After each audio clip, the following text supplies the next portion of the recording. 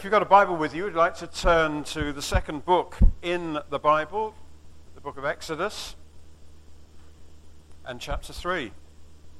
I'm going to read the whole chapter. Forgive me for a rather lengthy reading, but it's important really in terms of what we're going to be looking at. So, Exodus chapter 3 and verse 1. Now Moses was tending the flock of Jethro, his father-in-law, the priest of Midian, and he led the flock to the far side of the desert and came to Horeb, the mountain of God. There, the angel of the Lord appeared to him in flames of fire from within a bush. Moses saw that though the bush was on fire, it didn't burn up. So Moses thought, I'll go over and see this strange sight, why the bush doesn't burn up. When the Lord saw that he had gone over to look, God called to him from within the bush, Moses, Moses. Moses said, Here I am. Do not come any closer, God said. Take off your sandals, for the place where you are standing is holy ground. Then he said, I am the God of your father, the God of Abraham, the God of Isaac, and the God of Jacob. At this, Moses hid his face because he was afraid to look at God. The Lord said, I have indeed seen the misery of my people in Egypt. I've heard them crying out because of their slave drivers, and I'm concerned about their suffering. So I have come down to rescue them from the hand of the Egyptians and to bring them up out of that land into a good and spacious land, a land flowing with milk and honey, the home of the Canaanites, Hittites, Amorites, Perizzites, Hivites, and Jebusites. Now the cry of the Israelites has reached me, and I have seen the way the Egyptians are oppressing them. So now go, I'm sending you to Pharaoh to bring my people the Israelites out of Egypt. But Moses said to God, Who am I that I should go to Pharaoh and bring the Israelites out of Egypt? And God said, I will be with you. And this will be the sign to you that it is I who have sent you. When you have brought the people out of Egypt, you will worship God on this mountain. Moses said to God, Suppose I go to the Israelites and say to them, The God of your fathers has sent me to you, and they ask me, What is his name? And what shall I tell them? God said to Moses, I am who I am. This is what you are to say to the Israelites. I am has sent me to you. God also said to Moses, Say to the Israelites, The Lord, the God of your fathers, the God of Abraham, the God of Isaac, and the God of Jacob, has sent me to you. This is my name forever, the name by which I am to be remembered from generation to generation. Go, assemble the elders of Israel, and say to them, The Lord, the God of your fathers, the God of Abraham, Isaac, and Jacob, appeared to me and said, I have watched over you and have seen what has been done to you in Egypt. And I've promised to bring you out of your misery in Egypt into the land of the Canaanites, Hittites, Amorites, Perizzites, Hivites, and Jebusites, a land flowing with milk and honey. The elders of Israel will listen to you. Then you and the elders are to go to the king of Egypt and say to him, The Lord, the God of the Hebrews, has met with us. Let us take a 3-day journey into the desert to offer sacrifices to the Lord our God. But I know that the king of Egypt will not let you go unless a mighty hand compels him. So I will stretch out my hand and strike the Egyptians with all the wonders that I'll perform among them. After that, he'll let you go. And I'll make the Egyptians favorably disposed toward this people, so that when you leave, you will not go empty-handed. Every woman is to ask her neighbor and any woman living in her house for articles of silver and gold and for clothing, which you will put on your sons and daughters, and so you will plunder the Egyptians. The story begins there, Moses tending the flock of Jethro, his father-in-law, the priest of Midian. Chapters 1 and 2 of Exodus compress into a very short space. We obviously couldn't read all of that. Quite a dramatic story. I'm sure most of you will know the story. For any who don't, in those early 2 chapters you read of the Hebrews. They're in Egypt. They are an underclass, a second-class citizens. If that, they're a slave people. They've grown. The Egyptians fear their numbers, and so the Egyptians keep them oppressed, and they are just slave labor. And it's cruel, but the numbers of the Hebrews are growing, and the Egyptians decide some population control is necessary. And so the edict goes out that the midwives among the Hebrews are to kill any male children. One child is saved. His mother hides him. This is Moses, hides him away. And the romantic story, one of Pharaoh's daughters finds him, raises him as her own son. And so Moses grows up as someone who belongs in 2 worlds, or in another way doesn't belong in either. He's a Hebrew, but he's brought up in Pharaoh's household. Where does he belong? Well, he's being groomed for leadership. He would have had a good education for a military career or something. He certainly would have been a leader. Doesn't really belong. He belongs among the Hebrews, and yet as far as the Hebrews are concerned, he's an Egyptian. As far as the Egyptians are concerned, he's a Hebrew. Doesn't belong in either world. He goes to visit his people. He sees an Egyptian ill-treating one of the Hebrews. He kills the Egyptian. Another time he sees 2 Hebrews arguing. He can't understand why they're fighting each other. He intervenes and discovers that they know about him killing an Egyptian. And the news of that reaches Pharaoh. Moses has to flee. And he then can't stop being the hero. He arrives out in the desert and he sees a group of attractive girls. It doesn't say they're attractive, but I'm sure they were for the sake of the story. He sees a group of attractive girls. They're drawing water out of a well to give water to their flocks. And some ruffian shepherds come to drive these girls away, and Moses sweeps in to rescue them, drives away the ruffians, not only saves the girls from being driven away, he gets the water out, he waters all their flock. They're so grateful, they take him home. He falls in love, he gets married, and he lives there. It says, during verse 23 of chapter 2, during that long period, for a long time then, he is out there looking after sheep. Egypt forgotten. The book of Acts, in Acts chapter 7, it tells us that that long period was 40 years. Of course, we don't know how long their years were in relation to our own, but 40 years is roughly a generation. And indeed it says, during that long period, the king of Egypt died. Yes, it's a new generation. Moses now just looking after sheep. 40 years go by, and it looks like Moses is off the scene. Moses forgotten, just looking after sheep. Moses was tending the flock of Jethro, his father-in-law, the priest of Midian.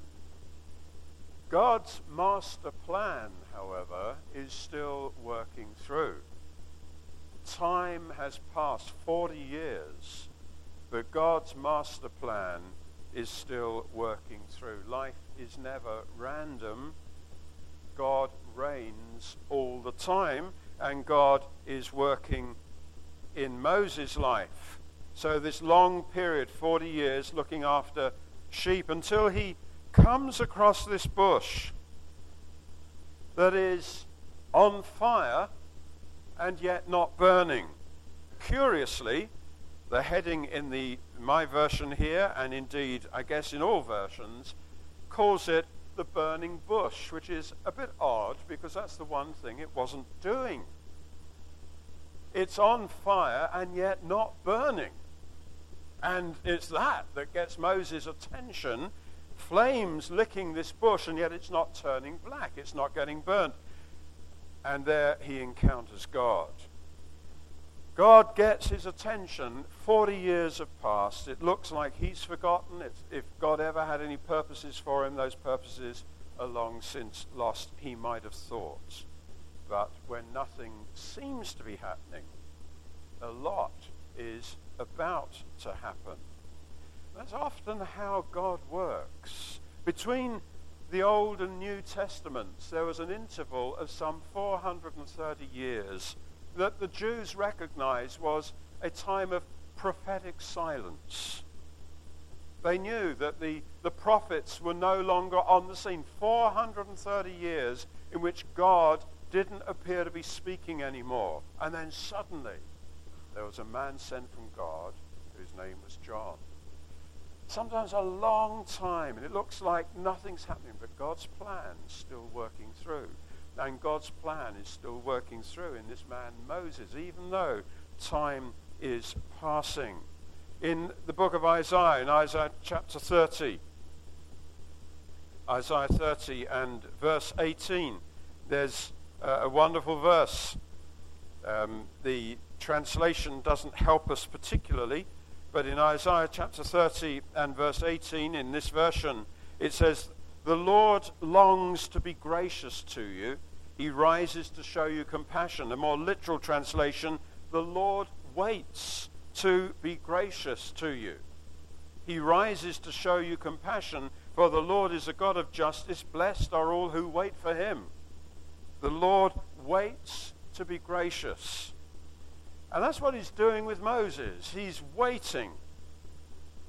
Why to be gracious? You see, had God used Moses as significantly as he was about to, had he used him like that 40 years previously, well, Moses was being trained for that. Moses was being trained for leadership. He was learning all the leadership skills he needed to do the job. And so had he done the job, it would have been because of his training. It would have been because he was ideally qualified to do it. What a great man Moses is. 40 years to get all of that out of his system. 40 years to come to a place where all he can do is look after sheep. And all the bravado it had as a young man, when he leaps in to rescue people, he leaps in to drive away those shepherds, all of that's gone now. He just looks after sheep. Now it's grace. Previously, it would have been skill. It would have been his training. Now it's grace. The Lord waits to be gracious. God's always got time on his side. We are so impatient, we know when we're ready for something or whatever. No, God's got time on his side, and God is waiting to be gracious. Blessed are all who wait for him. Moses had to learn to wait for God. 40 years of boredom, looking after sheep out in the desert. And now God comes in. He waits to be gracious. The Bible says that God opposes the proud, and he gives grace to the humble. Moses, as a young man, I guess, because of the uniqueness of the way it had been brought up, I guess he craved affirmation. He craved acceptance. All of that now is out of it. Just learn to be a nobody. Now he's usable. It can be grace. Pride is such a prevalent and subtle and dangerous thing. God opposes the proud. Someone has said pride is the devil's business card. You know, where there's pride, the devil's visited. He's been around. And it had to be eradicated from Moses, and indeed we see it had been as this story works through. So God comes to him, God speaks with him, gets his attention at the burning bush, and there, or the non-burning bush rather, that is indeed what it is. So if you don't mind marking your Bible, if it says burning bush, just write the little word non above it, because that was actually what it was about. It's much more remarkable that any bush can burn, but this is a bush engulfed in flames that is not burning. But God gets his attention, and God speaks with him. And in verse 7, God says, "I have seen the misery of my people in Egypt.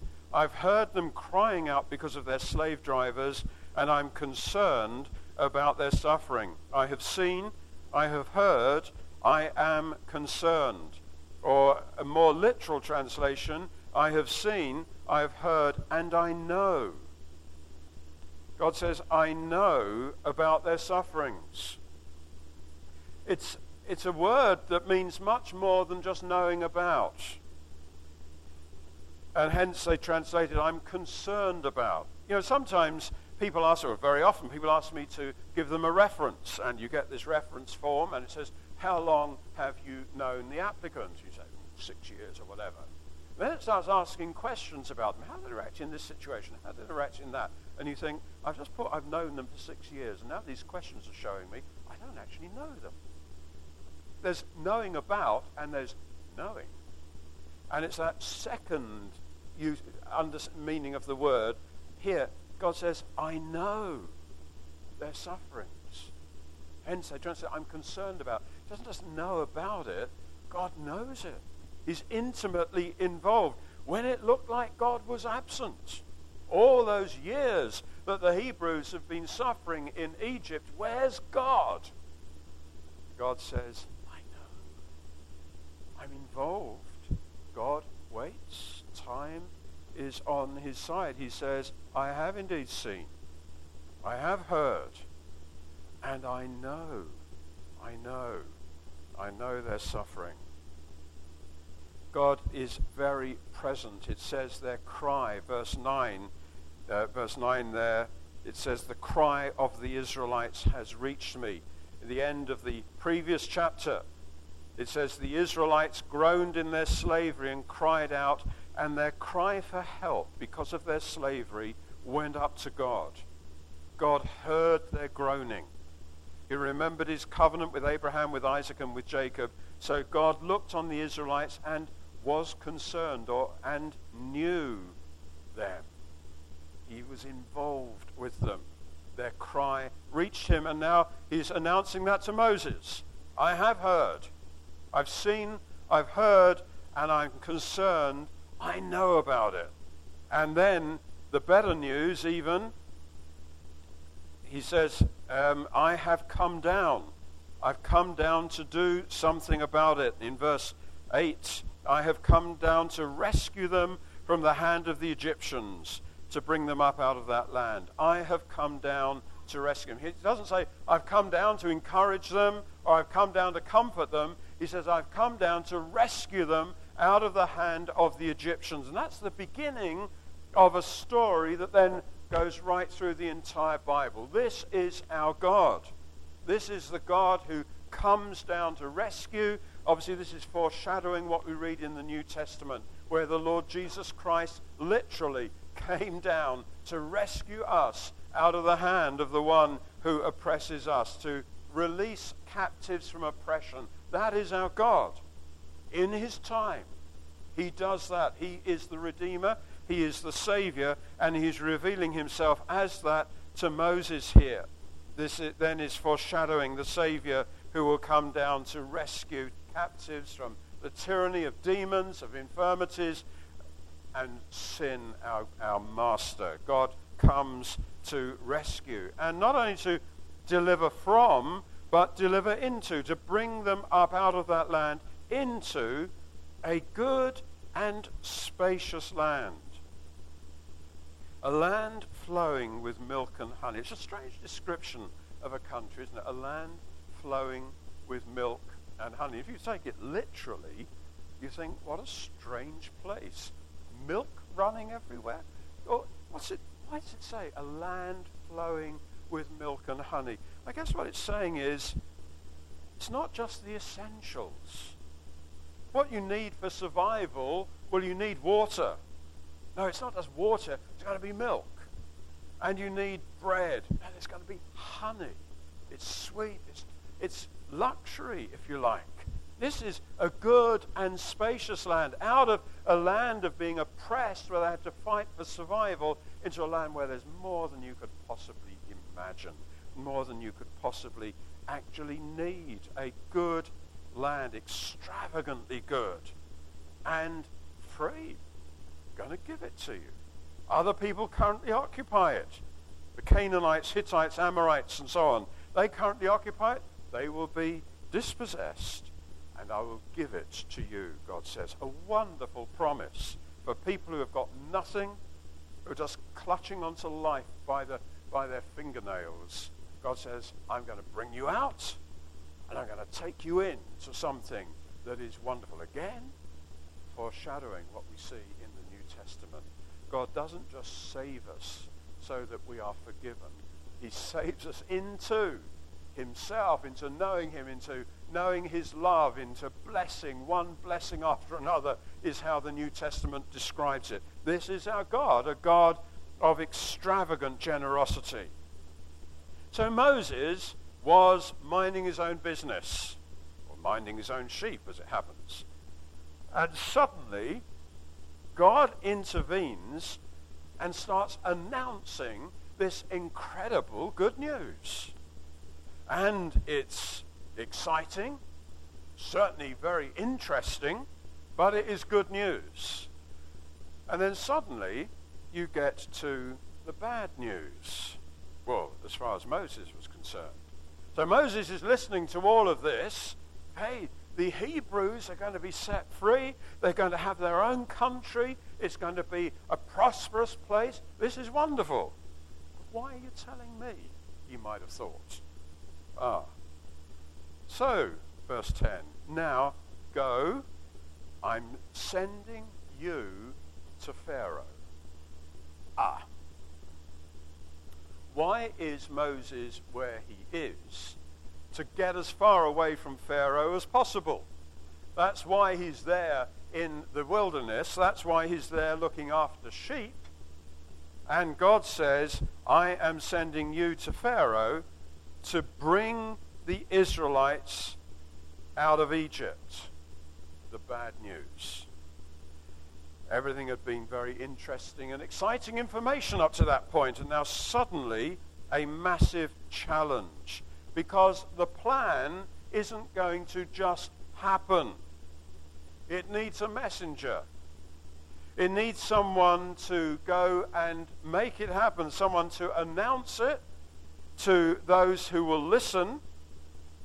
Verse 18, the elders of Israel will listen to you. Well, that's encouraging.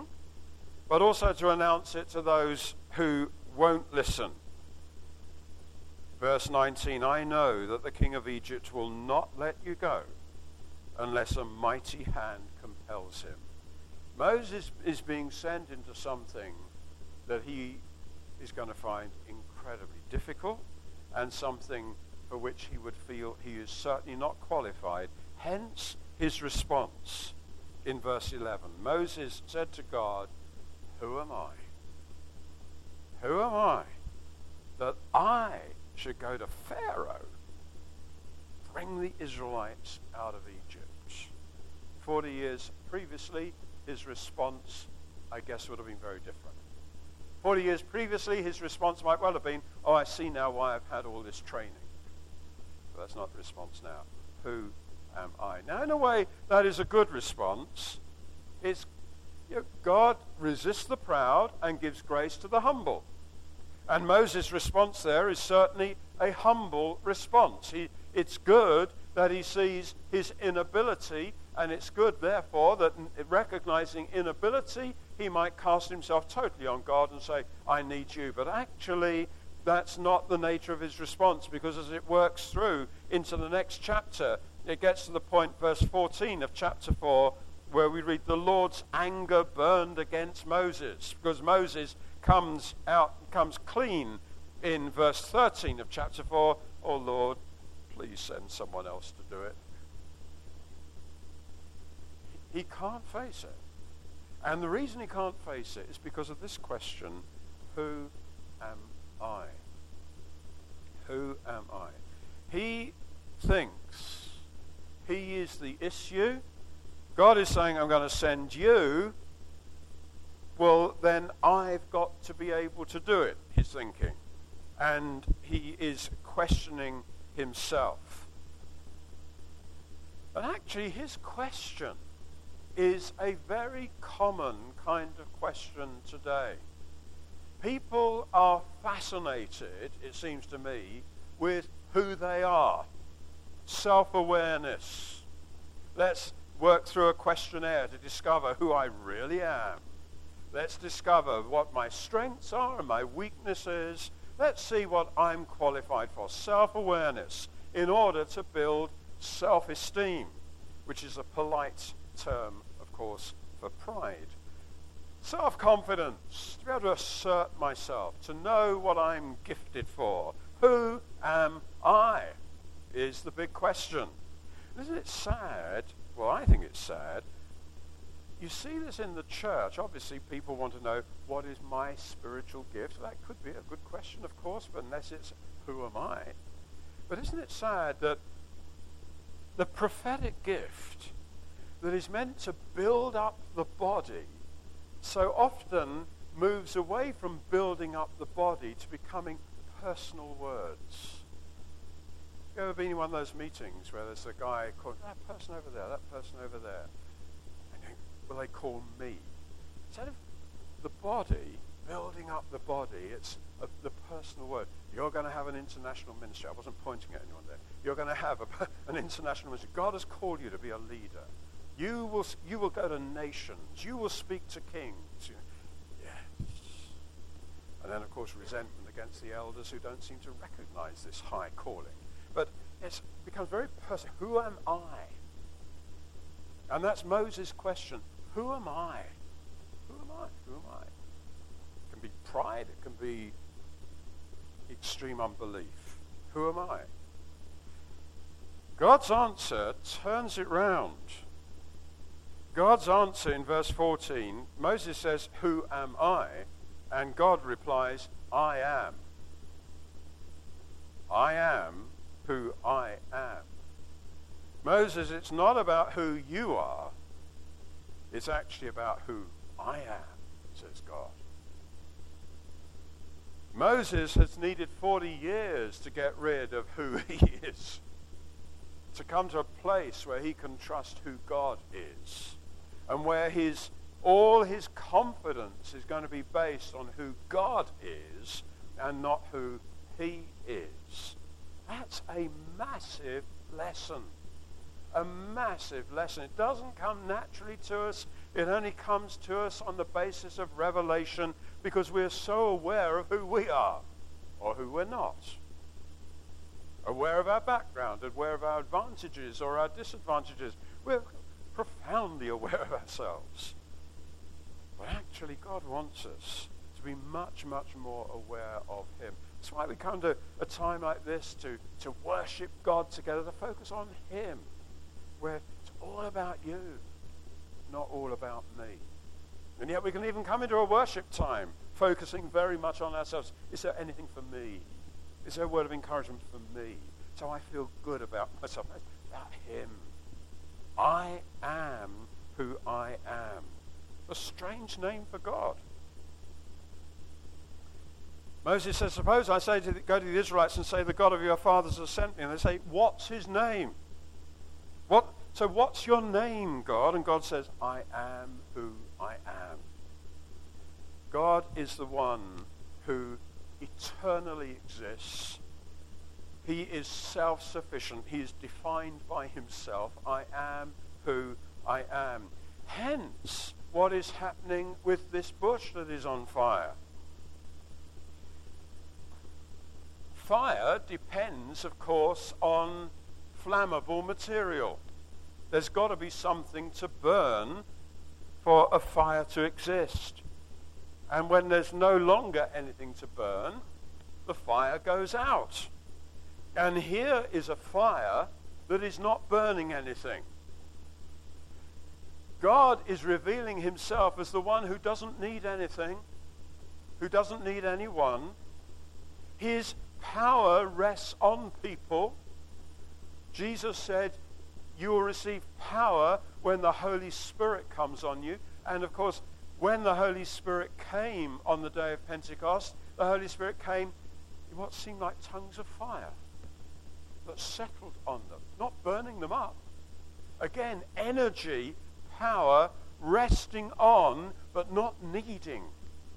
God doesn't need us. Interestingly, of course, I refer to the day of Pentecost because today is the day of Pentecost. Did you realize that? And so that'd be a far better reason for explaining why both congregations are here. They were all together in one place. But you missed that one. And on the day of Pentecost, the Holy Spirit came, power from on high. Who am I? It doesn't matter who I am. What matters is who God is and what God can do with people who are not relying on themselves. Moses had so lost self-reliance that he actually strays over into total unbelief. Now, we need to lose our self-reliance, but come to a place where we believe God. And Moses has to be coached by God, rebuked by God, into a place where he'll actually believe God. But who is our God? He's the one whose power is not dependent on us. And it is natural to us, not only individually, but as churches, to look to see our resources, to see what we can do. And there's a certain amount of sense in that, of course. You don't want to overreach yourself, but at the same time, in another way, you do want to overreach yourself. To be stepping out on what God does. Unless God shows up, unless God does it, we fall flat on our faces. That's a good place to be. And Moses is being called to do something. He says, I can't do this. Who am I? Maybe he's still got memories of what happened 40 years previously. How dare he go back to Egypt? They'll kill him. His own people will reject him. The Egyptians are out for his life. And God is saying, I want you to go right into the lion's den. I want you to go to Pharaoh. Who am I? And God says, I am. It's a massive plan that God is giving him. Verse 16 onwards, assemble the elders, tell them the Lord, the God of your fathers, has appeared to me. Moses is to tell them about this great promise to come out of the misery of Egypt into a land flowing with milk and honey. The elders will listen. Then you and the elders go to the king of Egypt. Say to him, let us take a 3-day journey into the desert to offer sacrifices to the Lord our God. I mean, what a cheeky thing to ask. The slave people involved in all these building projects. We want to go for 3 days into the desert. Yes, you're not coming back if you do that, are you? I mean, what a cheeky thing to say. Hence, the king of Egypt will not let you go unless a mighty hand compels him.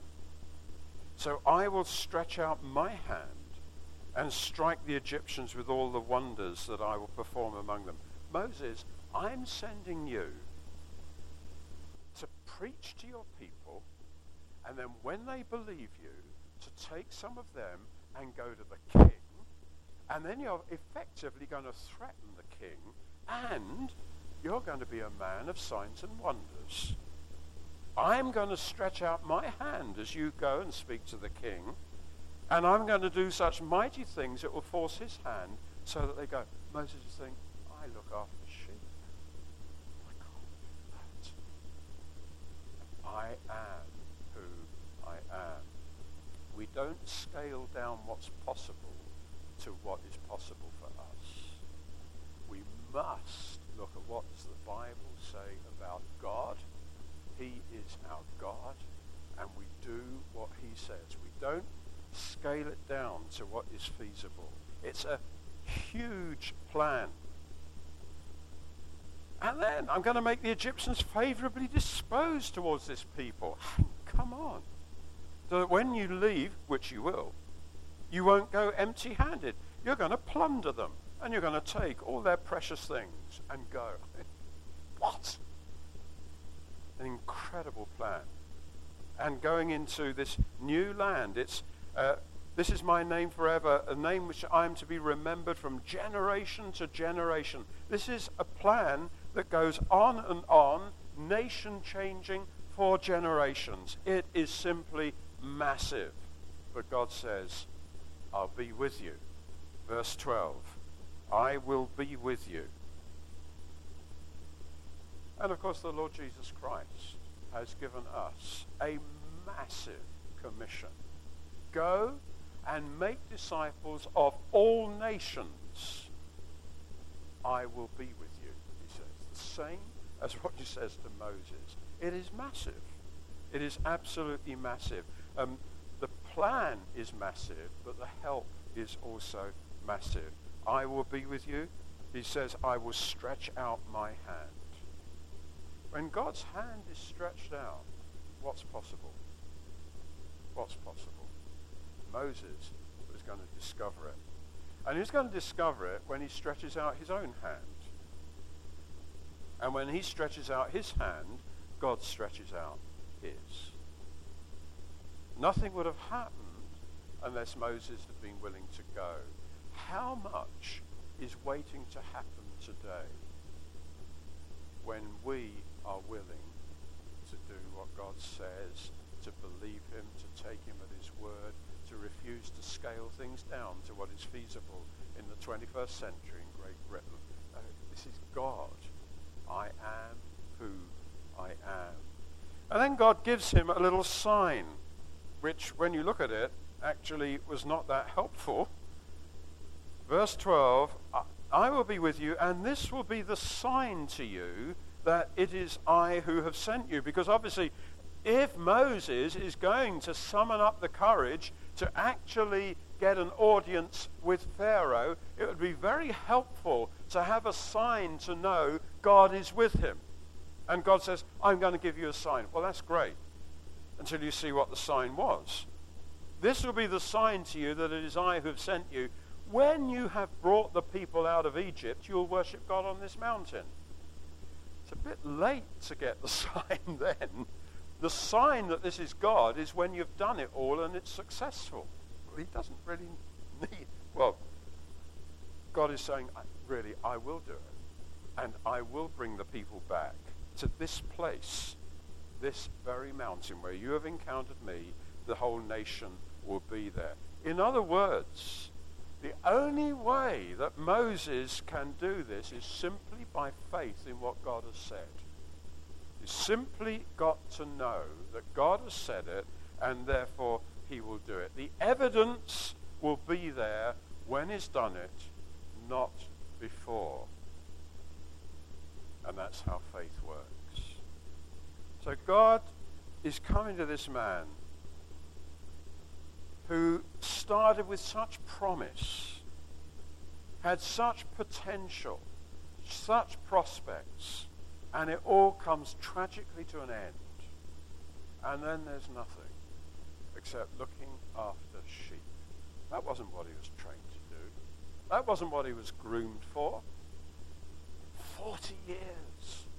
It's a long time. God waits to be gracious. I wonder if there's some here who are just impatient. When's the big break coming? Maybe you've had prophecies over you. When's it going to happen? Yeah, the Lord waits. Time's on his side. He waits to be gracious. Blessed are those who wait for him. But while it looks like God's doing nothing, God is active. His plan is working. I have seen, I have heard, I know. The cry of these people, they're crying out. I don't think anyone's listening. God says, I'm listening.